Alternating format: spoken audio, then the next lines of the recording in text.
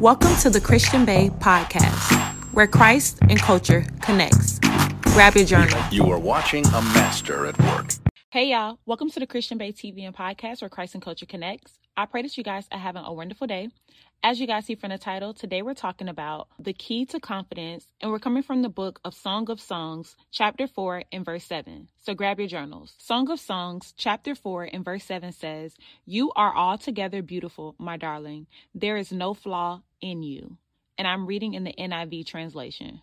And when I was reading this, I'm like, okay, God, this is basically like a love song. Like, why are you leading me to chapter 4 in Song of Songs? And he told me to underline this verse, and I continued to read it. "You are altogether beautiful, my darling. There is no flaw in you." And what the Holy Spirit showed me is that this is how God feels about us. Now, it's not God saying that we are perfect, because God knows that we are not perfect. But what he allowed to stand out to me is that this verse says, there is no flaw in you.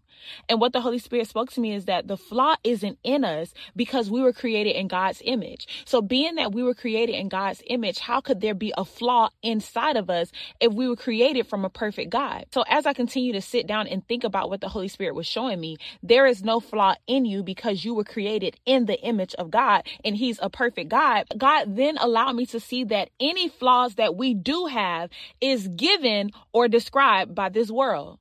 Think about the flaw that you know you have. Think about the flaws people point out that you have, or the things that people say, or if they talk about a physical feature, who says that that's a flaw?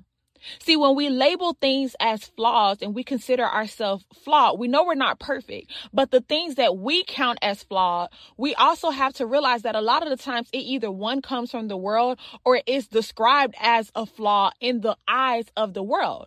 So God also allowed me to see that as vessels of God, we're striving every day to become more like God, to strip ourselves of the things and the ways that this world has taught us. We're trying to take off everything that we've picked up on this journey of life. We're trying to take off patterns and generational curses and mindsets and different things that all came from this world. So when the scripture says there is no flaw in you, that's because you were created in the image of God, and he is a perfect God. So anything that you do consider a flaw, understand it didn't come from God. It either came from the world or the world labeled it as a flaw. And this is important for us to know, because when we go in the presence of God and God tells us these things, you are fearlessly and wonderfully made. You are perfect in my eyes. You are beautiful. You are more precious than jewels. You are more precious than gems. When God tells us these things, sometimes it's hard for us to believe it. It's hard for us to hear how God loves us and we're perfect in his eyes because we are looking at our flaws. But today God is showing us that I never gave you that flaw, one, or two, I don't consider that a flaw. See, you're basing it off of the perspective that you got from a flawed world. How can a flawed world tell you what a flaw is? You were created in my image. So when you come in my presence and I tell you you are fearlessly and wonderfully made, when I tell you you're the head and not the tail, when I tell you there is no flaw on you, I know what's in you. I know who I created you to be like. I created you in my image. So I see you as the version that I created you to be, not the version that this world has made you. But this is important for us to know, because what the enemy tries to do is the enemy tries to point out our flaws. But the next time the enemy tries to point out your flaws, I want you to speak back to that thought, and I want you to say, who said this is a flaw? Who said this is a flaw? The enemy will cause us to think that some parts of us is a flaw when it's actually the very part of us that God wants to use. So today God is saying, I need you to know that I feel like there's no flaw in you because you were created in my image and I know who you are at your core. He's not saying that there's no flaws because we have picked up things and ways from this flawed world. And that's why we strive every day to get back to who God created us to be when we were in our mother's womb. When we were in our mother's womb, we were created in his image, and there's no flaws in his image. This world has given us or described different parts of us as flaws. So the next time the enemy tells you you're not qualified, or the enemy tries to point out a flaw, I want you to sit down and I want you to ask yourself two things. One, who said this is a flaw? And if you can find a scripture that condemns you of that thing and lets you know that it is a flaw, then I also want you to know that if you can find a scripture to condemn, you can also find a scripture to correct. So either way, you win. Either way, it's a win-win situation for you, because when you ask the first question, who said this is a flaw? If it's not in scripture, then it's not a flaw. It's something that the world is saying is a flaw. But if it is quoted in scripture, as long as you can find it in scripture as a condemning, you can find a way for it to be corrected as well. God will never point out something to us without giving us a way or a solution to overcome that thing, to get through that thing, to defeat that thing, to have authority over that thing. So when the enemy points out your flaws and try to make you feel like you can no longer be who God has called you to be, you can't walk in your destiny, who said that's a flaw? And if God said it, then God can also give you the solution to fix it. And this episode is titled The Key to Confidence, because the enemy robs you of your confidence by pointing out flaws. But today, God is reminding you that there is no flaw in you. There is no flaw in you because you were created in my image, and I am a perfect God. So that is who you are at your core. And if that's who I made you at your core, you can always get back to that. Just come to me and I'll let you know the things that need to be stripped off. Just come to me and I'll let you know the version of you that I created you to be. Just come to me and I'll give you the strategy. Just come to me and I'll help you through this thing. Don't allow the enemy to point out a flaw that you got from this flawed world to make you feel like you're disqualified. He's trying to attack you because he wants to stop you from stepping into your anointing. But God is saying today, I'm reminding you that there is no flaw in you. It was not placed in you when you were in your mother's womb. That's something that you picked up. That's something that they labeled you as. They labeled you as a liar. They labeled you as a cheater. They labeled you as a failure. They labeled you as rude. They labeled you as unappreciative. They labeled you as unattractive, but that is not in you. That is not who you are at your core. I know who you are because you were created in my image. So come back to the Creator so that I can show you who I have called you to be, and I can strip those flaws off of you that this world placed on you. See, the enemy wants to point out those things because if he can stop you from walking in your anointing, he can also stop you from getting back to who God created you to be when you were in your mother's womb. Your anointing is like a purging. The more you step into purpose, the more you step into anointing, the more you become like God. The more you step into who God has called you to be, it's going to require you to be in God's presence. And the more that you're in his presence, the more that you become like him, the less you become like this world, the less you carry the things of this world, the less flawed you are because you're in the presence of a perfect God. So God said, don't allow the enemy pointing out your flaws to rob you of your confidence, because he's not just trying to rob you of your confidence, he's also trying to rob you of your calling.